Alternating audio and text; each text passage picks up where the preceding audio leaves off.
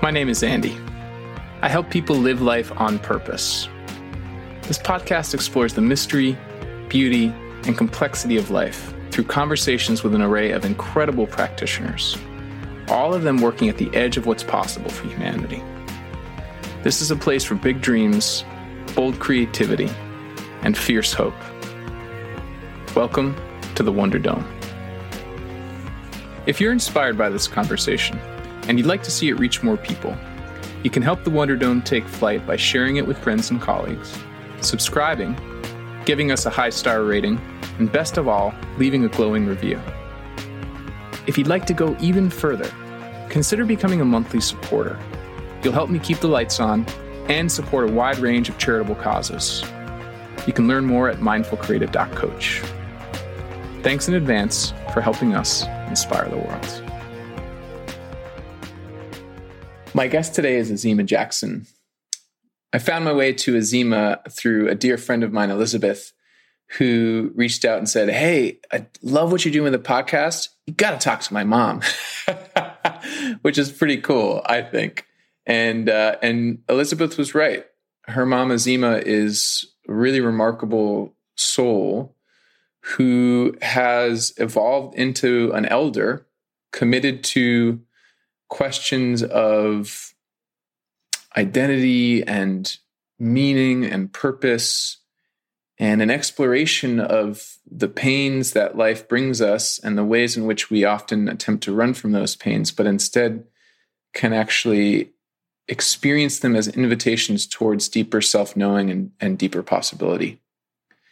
And as you'll begin to see on this show, I've really been putting energy out into the world to find and connect with more elders. I have a real felt sense that one of the great tragedies of our society is the way that we discard people who have outlived their usefulness by whatever standard we think useful is. And age is something that has a disappearing effect.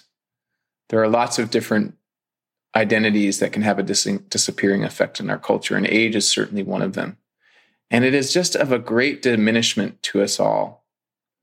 And I encounter Azima as a human being who served for me as a reminder of what might become possible if we remember to honor and pay attention to the gifts of life and old age and the ways those gifts can travel forward to those younger among us, whether we're in our teens or our 20s or our 40s, who have some sense that we have it all figured out. So I'm really excited to share my conversation with Azima with you, and in particular, what I experience as she describes herself as a researcher, and her life is kind of this laboratory for research. And I really feel that this deeply curious, inquisitive, open-hearted, committed way that she relates to her encounters with her own mortality, with spirituality, with music, and with healing. And if you stick around to the end of the conversation, Azima actually played a song for me. I had a little private concert, which was really special. The audio through Zoom was subpar and didn't do it justice. So Azima and I agreed that we would share another recording that she has, which you'll hear at the end of our conversation today as kind of a proxy for the spontaneous moment we had together where she played a song for me. And as you'll hear her refer to, music as a kind of life force for her. And I know from my own experience that music has been a life force for me too. I think that's all I need to say for now. Let's get settled in. And hear what Azima has for us. Azima, welcome to the Wonder Dome.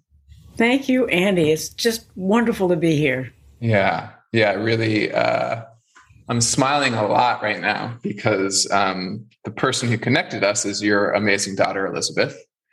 And I put a kind of call out to my networks to say, I'm really interested in talking more with elders and wisdom keepers and people who have simply been on their journey for, decades and have benefited from whatever fruits might come from that journey. And Elizabeth was so sweet. She said, here's some people, but you should really talk to my mom. I was like, oh, this is the first time I've ever had anyone recommend their mom for my podcast. How cool is that? And so you and I got together and had this wonderful conversation. And it was just really clear to me that there was more to talk about. So I'm excited you said yes to the invitation and grateful that Elizabeth connected us. Great. Wonderful. So there are a number of threads we can pull on. But one thing that strikes me about you, and we've already chatted about this a bit, but I want to name for our audience is the way in which you seem to relate to and inhabit and draw from a number of spiritual, mystical, and wisdom traditions to inform your journey and sort of to help you navigate your own conversation with mortality and with life. And I wonder, like, even right now I'm looking at your background and I see a painting of Hathor, the Egyptian goddess of love and music and healing. And I see what looks like maybe a Star of David, perhaps. And I see a window looking out into nature. And I also know, that you have other backgrounds. So I'm just like wondering what's important to you about weaving all of these threads together to make your life. Well, I have a one sentence answer, which won't be terribly helpful. We can go beyond that, but okay. I was just remembering this movie that this fellow named Dr. Amit Goswami is in which he shows us through quantum physics the unity of all of the world's religions and mystical traditions. And he bridges the gap between science and what we might call God or the source of all, or, that's a real quickie answer to, they do all, in my understanding, my understanding at this point in my life is that there is one source, and I'm using quantum physics as sort of a reference saying, yes, I'm not off. At least the latest scientific quantum physics is saying, yes, there is this thing called consciousness or unity field, and literally it's an aqueous fluid vibrations of light of which we are made. And being our substance and the substance of all that is, if you look at life that way and you really take it in as much as possible, and I'm still working on that one, but we are all one, and there is one source. If in fact that's the case, then we're all made of the same stuff, Andy. We're just individual kind of representations of that. Whatever the paths are that we need to take, we're all kind of ready-made for that, whatever that is for each of us. But we're all made of the same stuff. And that's just mind-blowing. So that's where all the religions to me come together. With different names, with different personalities. It depends on where you are as to what your belief system is, to how you've been raised. And you begin to see things through those eyes. But then as life goes on, at least for me, I was raised Christian, Episcopal, in the Episcopal Church with a lot of ritual and music. And then as my life continued, it became broadened in the fact that, there's more than this definition of God up there on a cloud with a staff, Fascinating. It is really fascinating and wonderful. And there's a whole conversation I sense we could have, although I'm not sure I want to go there today, but I want to just name, like, what might it be like to live in a world where enough of us understand that dimensionality, that sure, you can walk through the doorway of Christianity, or the doorway of Sufism, or the doorway of Judaism, or whichever doorway, but that you're walking towards something universal, as opposed to a world in which there's one of those doors is the right door and all of the others are the wrong one. I would just really love to live in a world where more of us had an embodied experience of what you're describing, this universality kind of presence. Yeah. Like everything, my understanding, once again, is that if we in fact truly come from the inside out, our anchor is inside. Because one of the first things that came to mind when you said that is, oh my gosh, you're going to open the door to a universality, and that's too big. I can't get it. I can't grasp it. So I think the reason a lot of us hold on to our traditions, our religions, our conditioning, our patterning, is because it's safe. It's something telling me this is the way life is. This is the way you need to be. And in some ways, there's safety there. There's security. Yeah. If we go out into this, through the doorway you're talking about, there's an open world. And if in fact each of us are anchored within and can really, love is the bottom line, Andy. If we in fact do love ourselves, and I don't mean in an egocentric way, I mean, love the stuff that's made us, the paths that we've walked, and can connect with that in some way with one another, then it would be a beautiful world. Yeah. Yeah. Thanks for that, Azima. So how does a young woman raised in an Episcopal church, in an Episcopalian context, come to believe and embody the person you are now? Like, I'd love to hear more about that journey. Well, this is my journey, and everyone has their own journey. Yes. Okay. Yes. So we know that I was very fortunate. I grew up with parents that loved me, cared for me. We're both very active, my father in particular, in the Episcopal Church. And I, as a young girl, growing up in that tradition in the way I did, at that time, because I'm older than you are, at that time, it was, at least my understanding was it behooved me to be the good girl. And so whatever I thought my parents wanted me to do or to be, I learned how to do and be. In other words, I accepted all of the packaging that came with my sort of childhood conditioning, patterning. This is who you are. Mother wanted me to be this way. Father wanted me to be this way. And I was the best I could be at anything they wanted. And what happens as a result of that was, and I didn't realize this till years later, I ended up with something called Crohn's disease. Had a different name back then because it really wasn't recognized then. They didn't know what the heck I had. So that was another story that was interesting.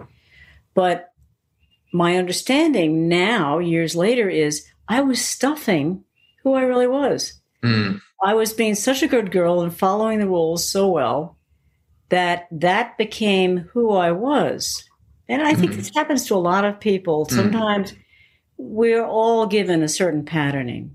We're all raised in particular ways, whether there's abuse there, trauma, or nothing, but love, intention, good intentions. Yeah.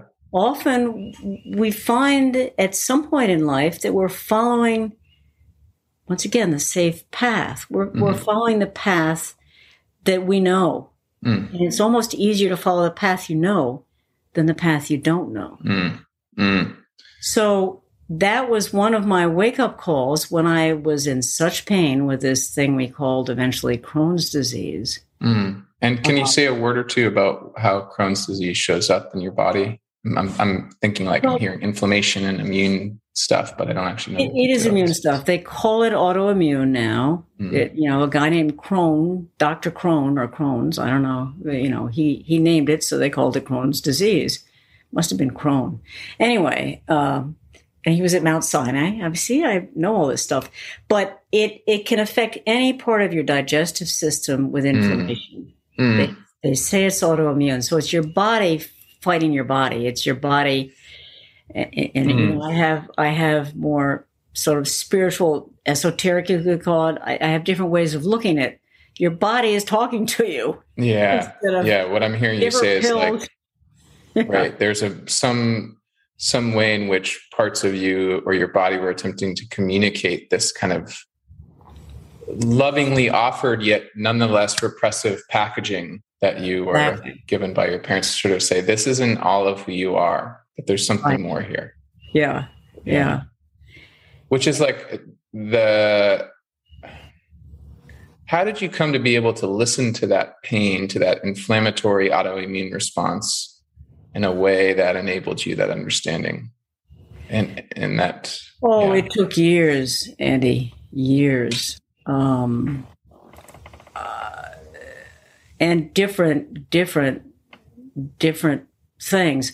I think one of the really, here I go to music, but I think one of the really helpful things for me was I would hear melodies and I would hear the words that would come with the melodies. They were like messages. I mean, I don't know how to meditate and listen quietly to my soul's, directive. I'm not so good at that. But music, I love music. And music, if music comes to me and I can write music well enough to write down the notes and the words so I can grok it, but it's the messages that came to me are fantastic. For instance, when I was in bed with an abscess in my lower, because where Crohn's seemed to get me was my lower small intestine, so the right lower side of my abdomen. I know, believe me. Part of that's now been cut out, so I went through a lot. But gobs of pain, and at the time I was married, and I refused to go to the hospital because I was scared of more pain there. This is after years of having gone through a lot of testing, a lot of operations, a lot of stuff at the hospital. So I stayed home, couldn't get out of bed. I was in so much pain. And this melody comes to me. And it's like 4 notes. Ah, and I felt a little less pain. And I kept going that. Ah, in other words, I said it out loud. I heard it. Yeah. And then words started coming. And I'll just give you the first words. It was, angels surround me. And I wasn't into angels at that time. I mean, at that time, actually, I was at Yale Divinity School looking for God to help me get out of this pain, but I didn't know who God was or what God was, And this was about being loved and seen and acknowledged, which is what we all want, and cared for by something that I couldn't grab a hold of. Angels, And then I was in the choir at Yale the Divinity School, and I gave this to the choir director to sing when I was better. Because what happened is this whole thing, I kept chanting it. And I found that like 24 hours after this came to me, and after I continued to chant, it's a little song. I got out of bed and I was feeling fine. And I had canceled a trip with a singing group to go from New York out to Colorado. And I literally re-upped that trip because I felt okay. And I was fine. I was exhausted, but I did what I needed to do. And I loved doing that. So the power of music. And the other piece that I was going to say, and I kind of cut myself short, was when I gave it to the choir director at Yale, I took it back first off, and I said, I can't give this to you because to me it represented love. My one tangible felt sense of being loved. And you were afraid that if you gave that to them, you'd be giving that away? Yes. And then I wouldn't have it anymore. Wow. So eventually I did give it to the choir, and I bawled. I just cried no end when they sang it at the end of, one of the teachers had given a sermon. So. Wow. And I just maybe want to evoke the fullness of that moment for myself and for anyone who hears this. How many singers were there? Oh, it was a fairly decent sized choir. I don't remember how many there were. I mean, we had, the different categories of the low voice and middle low voice, men, women, altos, sopranos, I don't know, 20, 30. 20 or 30 people singing a song that came to you in a time of intense suffering, and that helped you heal. Yeah. And the choir director kind of arranged it and brought in harmony. No, she didn't arrange it to bring in harmony. Actually, I was saying there are various parts because there were to the choir, but no, they sang unison what had come to me. Wow. And just in the different vocal registers that they could sing it. Yeah. And another piece, and actually it was sung, this woman had been, one of the teachers was talking about Rachel being sent to the desert and an angel came to her. And that's a Bible story. But when the angel came to her, they sang this. I lost it.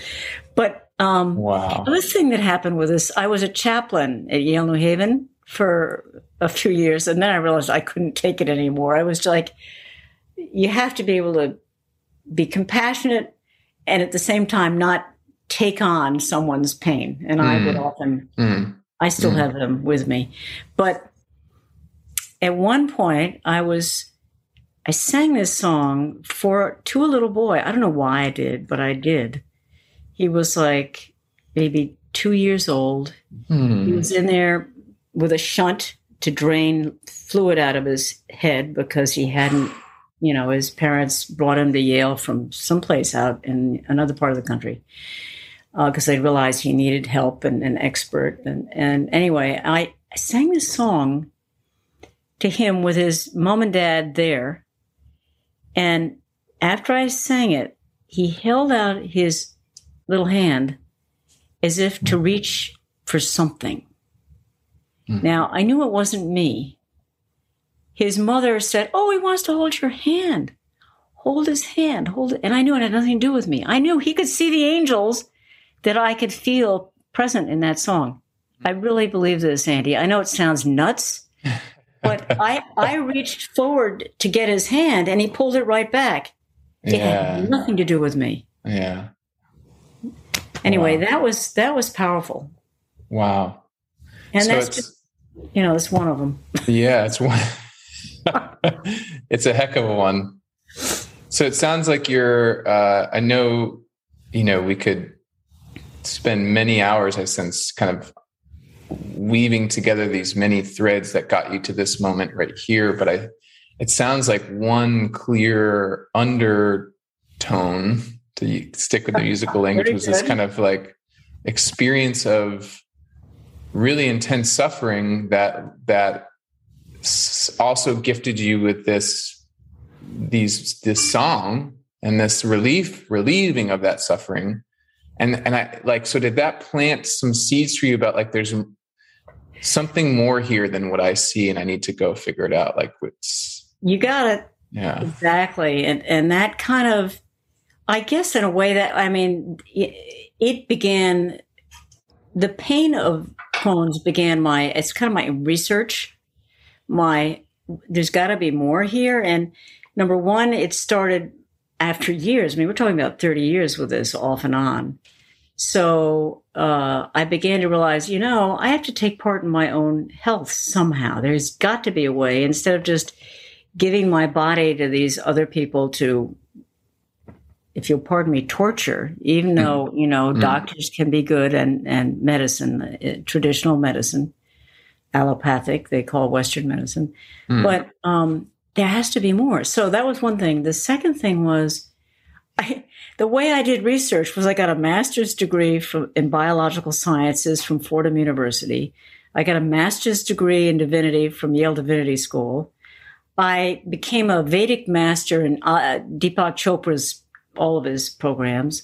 I became a master of, Reiki master. I mean, I did all this stuff.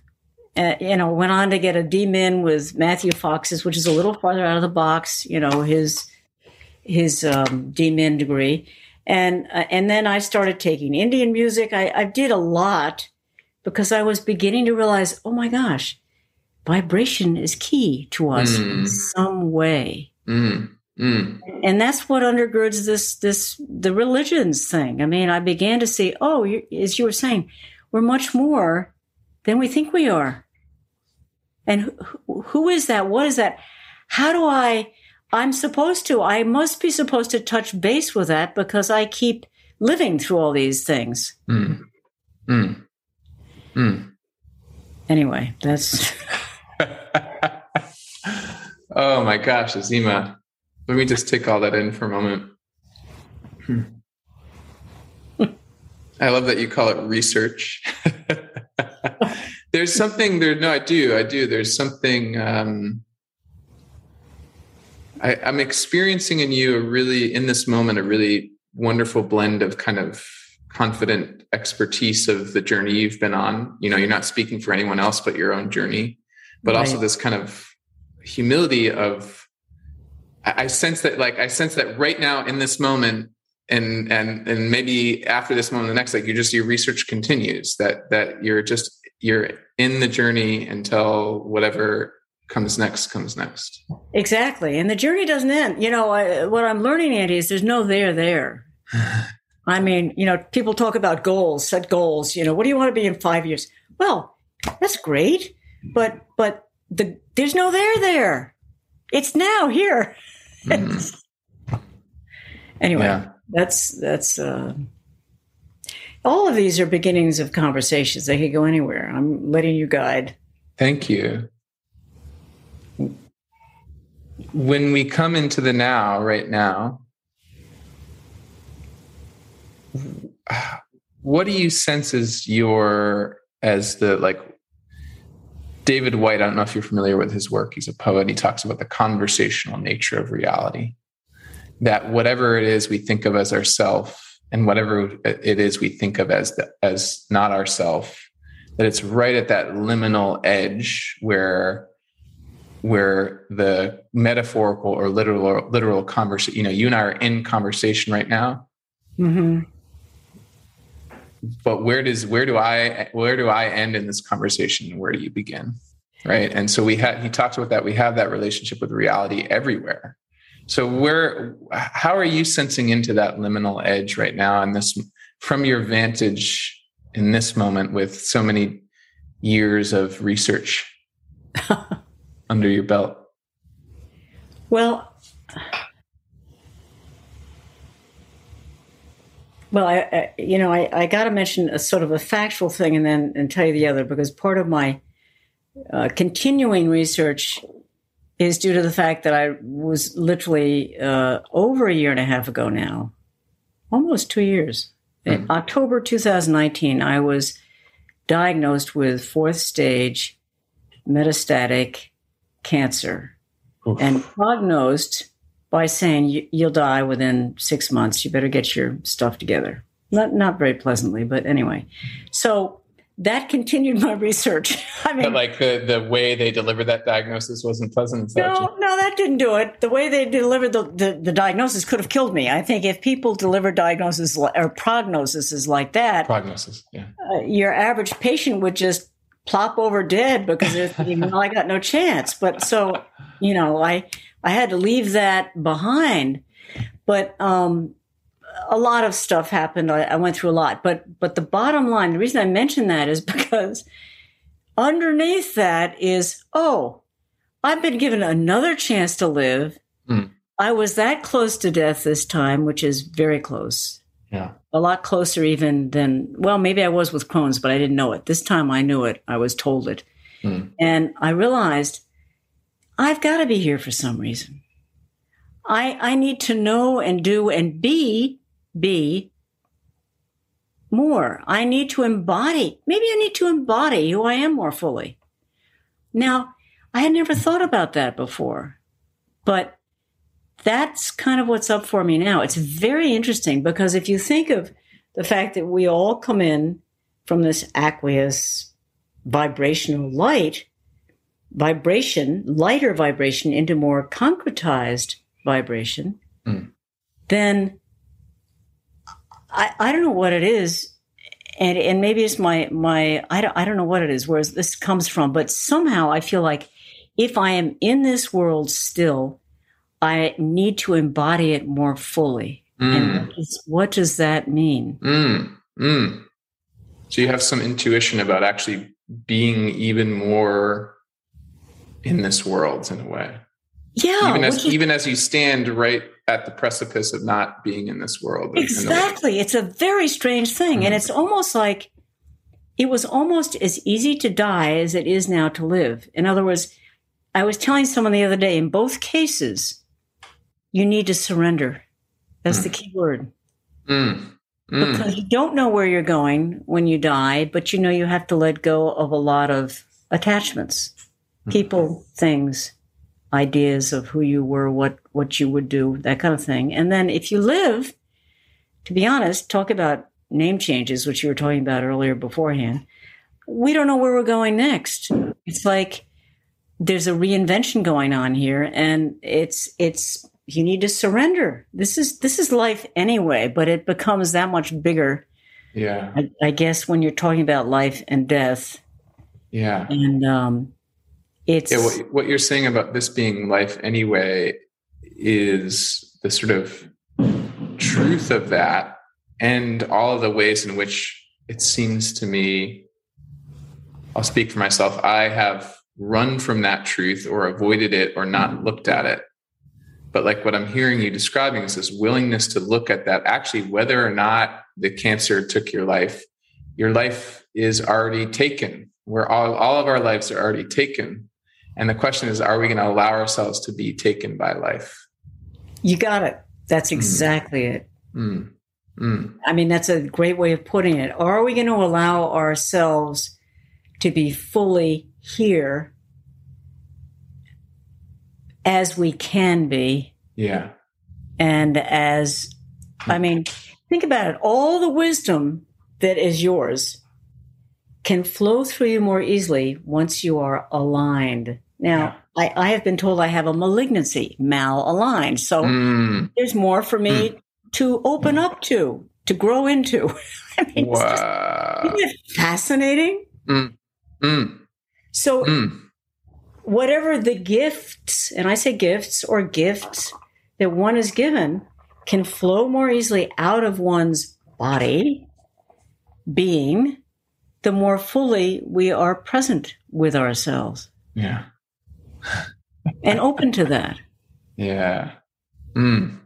Thank you for that. And for also just the noticing of the root of malignancy and the way it connects to alignment. Yeah. So maybe we can talk more about what alignment is and how it shows up in people, because in my work with myself and with my clients, what I actually see is work around helping them align often produces that there's a lot of fear there. Right. That the sort of paradox is that the alignment that you're describing, which is just like, I hope people are listening are getting a taste of what's possible in alignment, this sort of flow, this spaciousness, this ability to be with what is without strong attachment, this like capacities that you're describing that all of us have. What am I trying to say here? There's a lot of fear of, like, there's maybe a lack of faith that is possible by people who have not experienced it. And that lack of faith or fear, like we fear that which will help us most. Right. And as a result of that fear, we're trying all of these strategies to like manage and plan and avoid and debate and just be more right than you, even if it means I have to use violence to be more right than you, then I'm right. And then it's like, Helen Keller said, like, look, the fearful are cut out as much as the bold. Yeah. We all, in the end, we're all like, basically, we're all going to die. Right. You can't repress that away. You can't violence that away. You can't run from that. The harder you run, the more you suffer while you're alive. And then there you are anyways. Yeah. And so I just wonder how what is alignment for you, and how do you relate to helping people who are afraid of it start to step towards it? Well, I have now been promoted to dean. I was called the spiritual director of this Awakening Awareness Academy. Yeah. And the GPS code, which is to me one of the core foundations on which that stands, Awakening Awareness Academy, is all about, it's called God Power or Guidance Positioning System. It's our inner guidance positioning system. Mm-hmm. Like a car, you set a place to your goal. Well, this you don't set the map to your goal, except your goal is alignment. Mm. And actually, without going into this whole system, it does bring up the basic tenets of all the world's religions. Mm. The core tenets: surrender. We were just saying, gratitude. Forgiveness is a big one. Anyway, the basic core tenets. But it gives you a systematized way in which you can, any moment of the day, realign your body, emotions, thoughts to your soul's guidance. Each of us, I believe, has a soul blueprint. That's what I would define what you said about life, stepping into life. Said so beautifully earlier, but it's like stepping into your own life, embodying who you truly are. So this is a system as how to do that. And I find it's helped grow my trust. What do you call it? Trust quotient.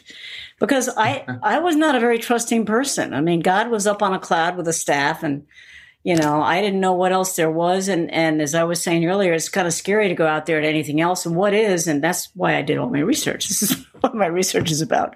Help. Yeah. What do I hold on to?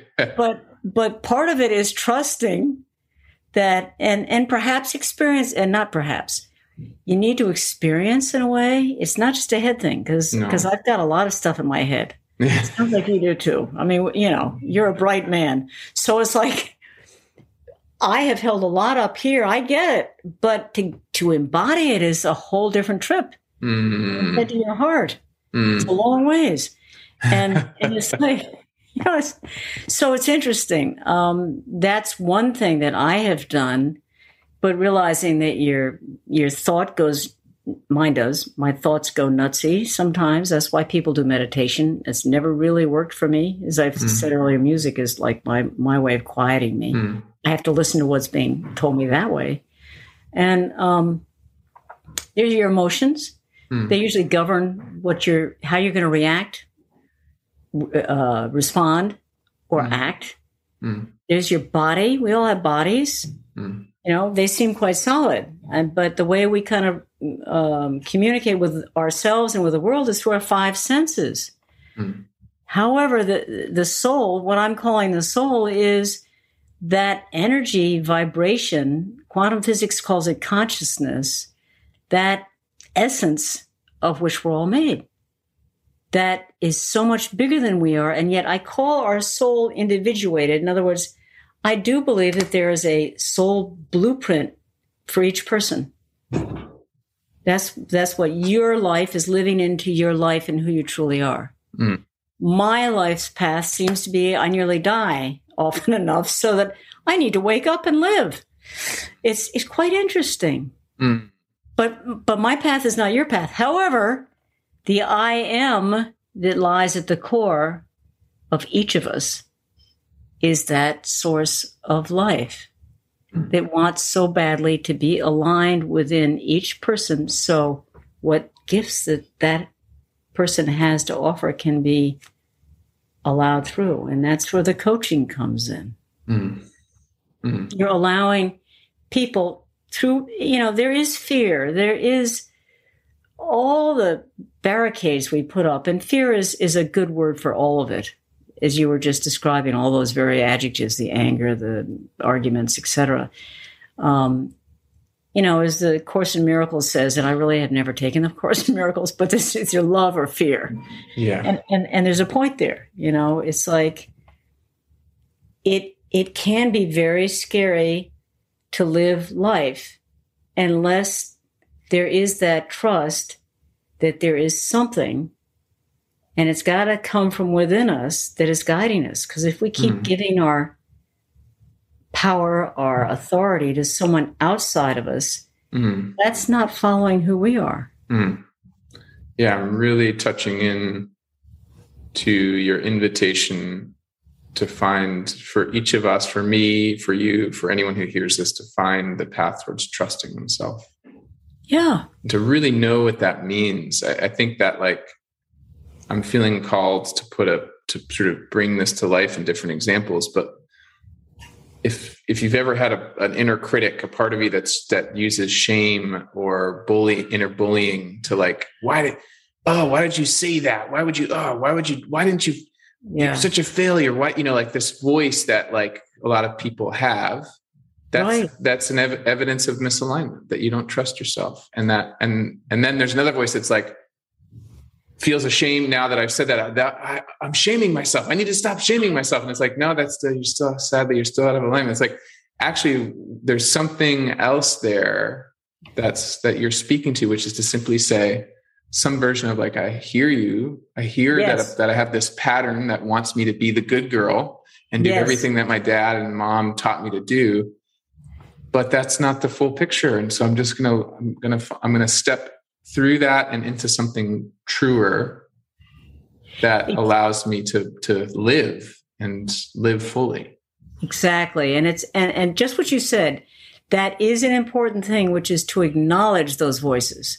Yeah. Because what I did was shut them out. And that's what the stuffing it and my Crohn's disease was about. Yeah. It affected my digestive system because I was blocking the fact that I was feeling this way. I wasn't in touch with my feelings. I was saying, on some unconscious level, I was saying, oh, I like doing this. I'm doing this. But you're right. You need to acknowledge that.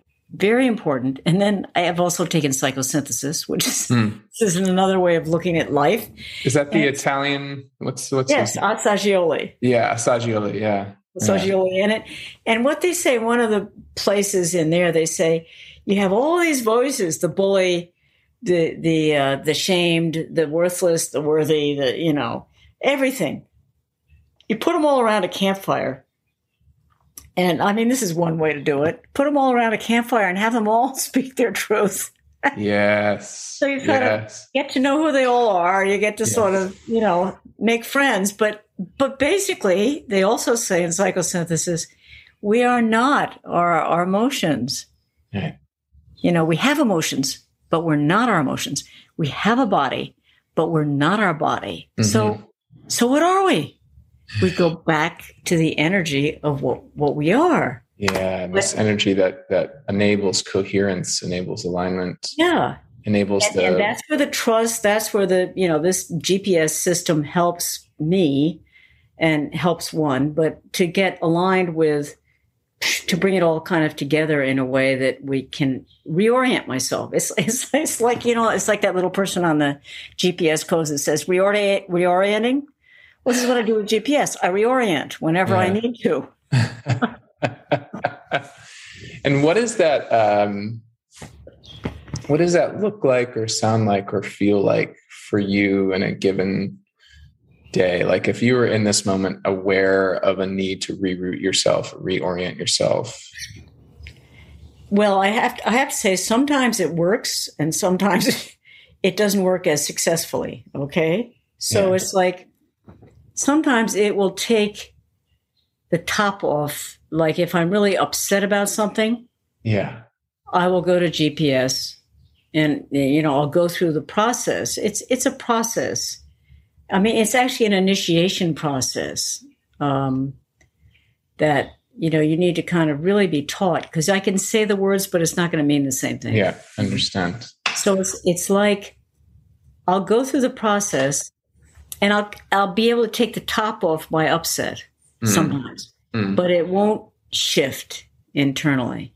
Mm-hmm. A good GPS is an actual shift, or like my songs help me over time. You're bringing a vibration in that will raise the frequency of that area that's been wounded and is coming up again to be healed. Mm. Sometimes when in conditioning patterning of childhood, something has happened. If we're aware, we'll find that through this spiral of life, that same incident will come up with different people in a different way, perhaps, but you can identify it. You're like, this person is like that person in the past. They're activating something in me similarly.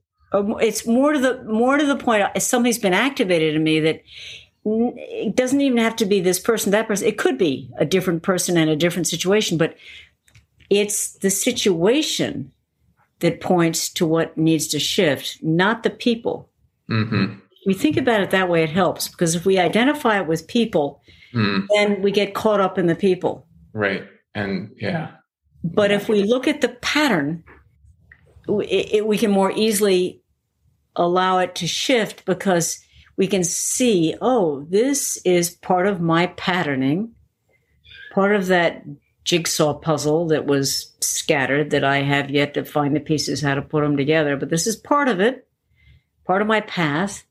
So, okay, now I trust that another part of me, this is part of the GPS way of presenting things, there is an aspect of me that can deal with this. Even though little me doesn't know how the heck to deal with it.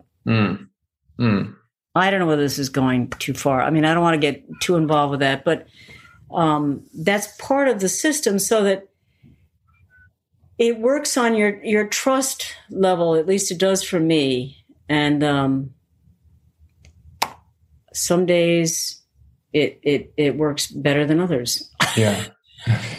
But at all times, what I've noticed over this last year especially is I have set something in motion, because I'm doing this every day, and sometimes many more times than, once a day.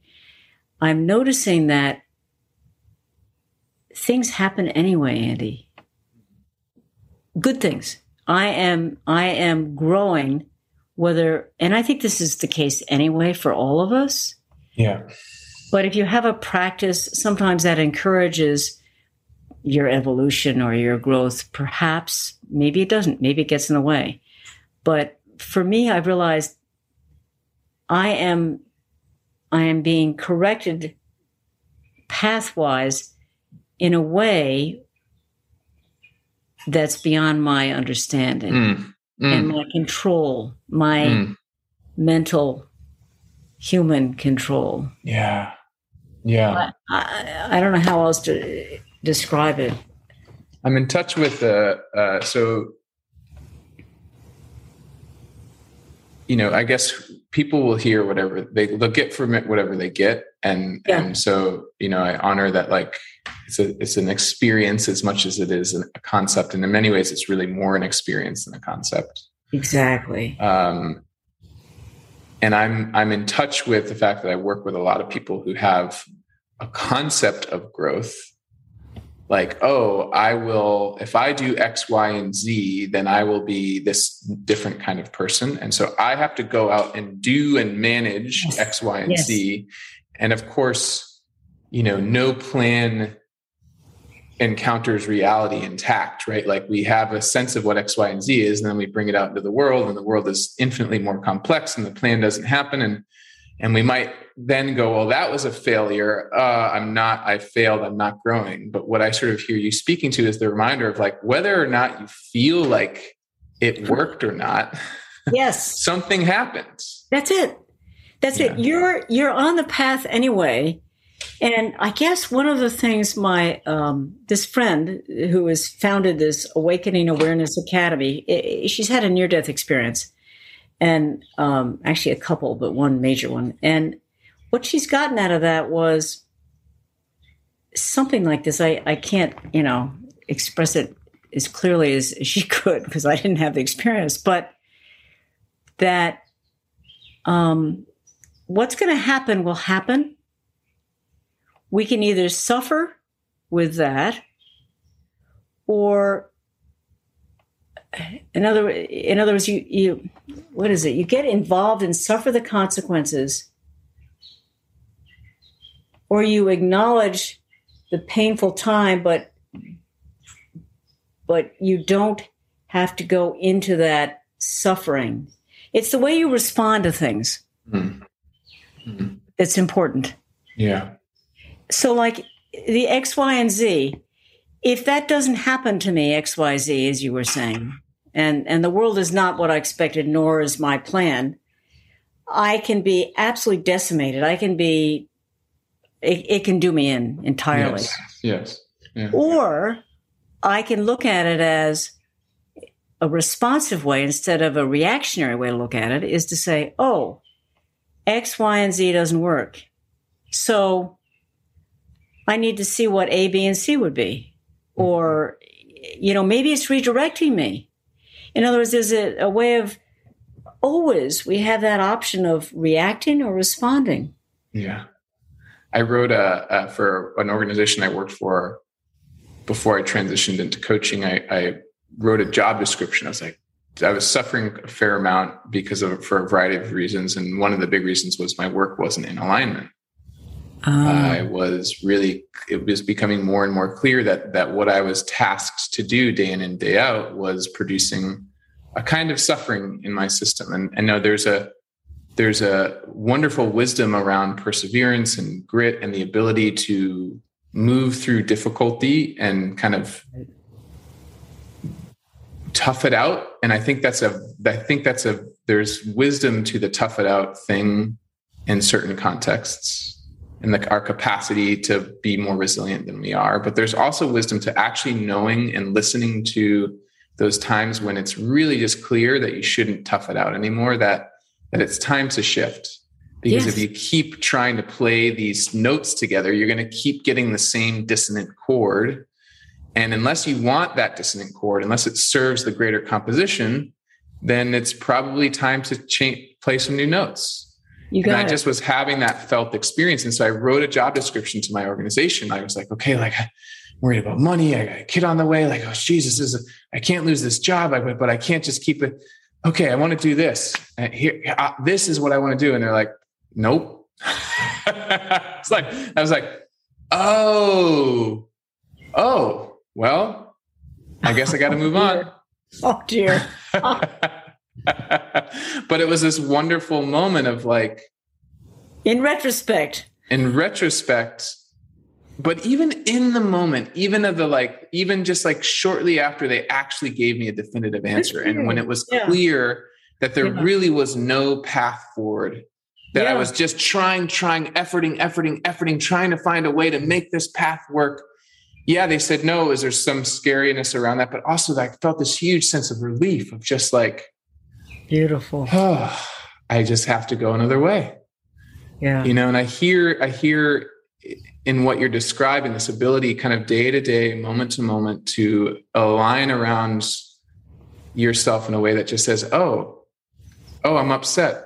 I'll just have to find another, I'll just go another way. Yeah. Oh, I'll respond to the upset because I need to hear something. Yeah. Yeah. The upset is here. In other words, this is for me. Yeah. It's not like what is in the other person is also in us. Mm-hmm. So if we think about that too, whatever aggravates, and I'm not, hey, believe me, I don't have this one down, but what aggravates me about so-and-so, I need to look at myself before I put all my anger or reactions onto them. Yeah. Because what am I holding on to that there's that Velcro that's hanging on to them, Otherwise it wouldn't bother me. Yeah. So once again, it all comes back to ourselves. And I don't mean that in a make wrong way, because we're very human, and we're gonna try the XYZ. We're gonna do whatever we're gonna do because we don't know any better. Yeah. So I tell you, compassion, listening to ourselves is so key. And that's something I wasn't taught. I don't know that any of us were taught how to. Maybe some people were. I don't know. Yeah. It's certainly not a part of the dominant cultural education and upbringing that of anyone I've talked to who's been raised in art and sort of the dominant material focused culture that most of us have been raised in. Right. And we're doing the best we can as parents. You know, you're a parent of young children now. Yeah. But we make mistakes.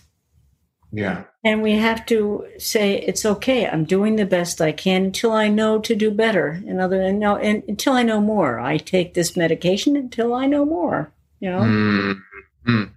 Yeah. There's something about what you said about like the energy of make wrong, which seems to be like, I could make them wrong, or I could make me wrong. Right. Or I could slow down and ask, what does this situation have to teach me? Exactly. And how might I show up inside of this situation in a way that is not so gosh darn painful and perhaps even produces possibilities that I can't see yet?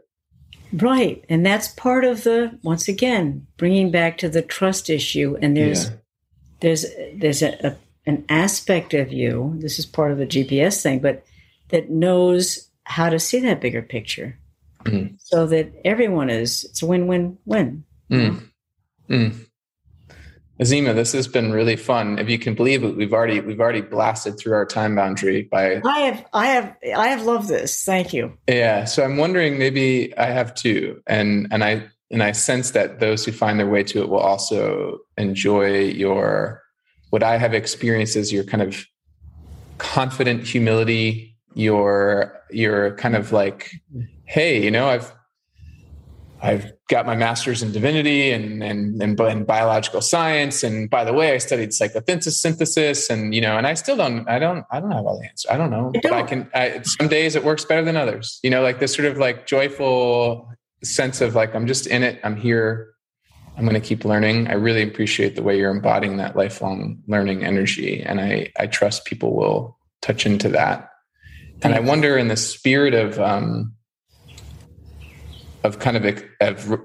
experience over concepts, maybe we could close today with you playing a piece of your music that we could leave listeners with. Would you be comfortable with that? I don't want to put you on the spot. I'd love that. And actually, I do believe, Andy, that the bottom line to our lives here is to embody love for ourselves and for one another, therefore. And, you know, as my friend who had her near-death experience said, she said, you know, she learned from that love is not an emotion, it's a frequency. And fill my heart with light and love from above. Their wings encircle me, bringing the peace. Comfort, protect me, bringing the peace. They're with me always, in this I rejoice. They're with me always, in this I rejoice. This has been a real pleasure. Well, it has for me. Thank you so much. I'll tell Elizabeth. She wants to say hello, by the way. She says, say hello to Andy for me. We'll send her my hello right back. And I look forward to when next our paths might cross. And I really wish you all the best with your prognosis and with your healing journey and with your continued invitation to alignment that you're giving yourself and to everyone you meet. Thank you. Thank you. Thank you. All the best to you. I'd like to be coached by you. Thanks, Azima. Thank you. And thanks to everyone for listening. Thanks for tuning in to the Wonder Dome. This podcast was produced by me, Andy Cahill, with support from Kelly Surqua, and audio editing services from John Nolan at Middle Mountain Studios. The theme song was written and performed by Todd Marston. You can find the Wonder Dome wherever pods are casted. If you dig what we're doing here, please share widely, subscribe, and give us some love in the review boards. And if you feel called to support this humble offering to the world, while also making an even greater impact on the lives of others, consider becoming a monthly supporter.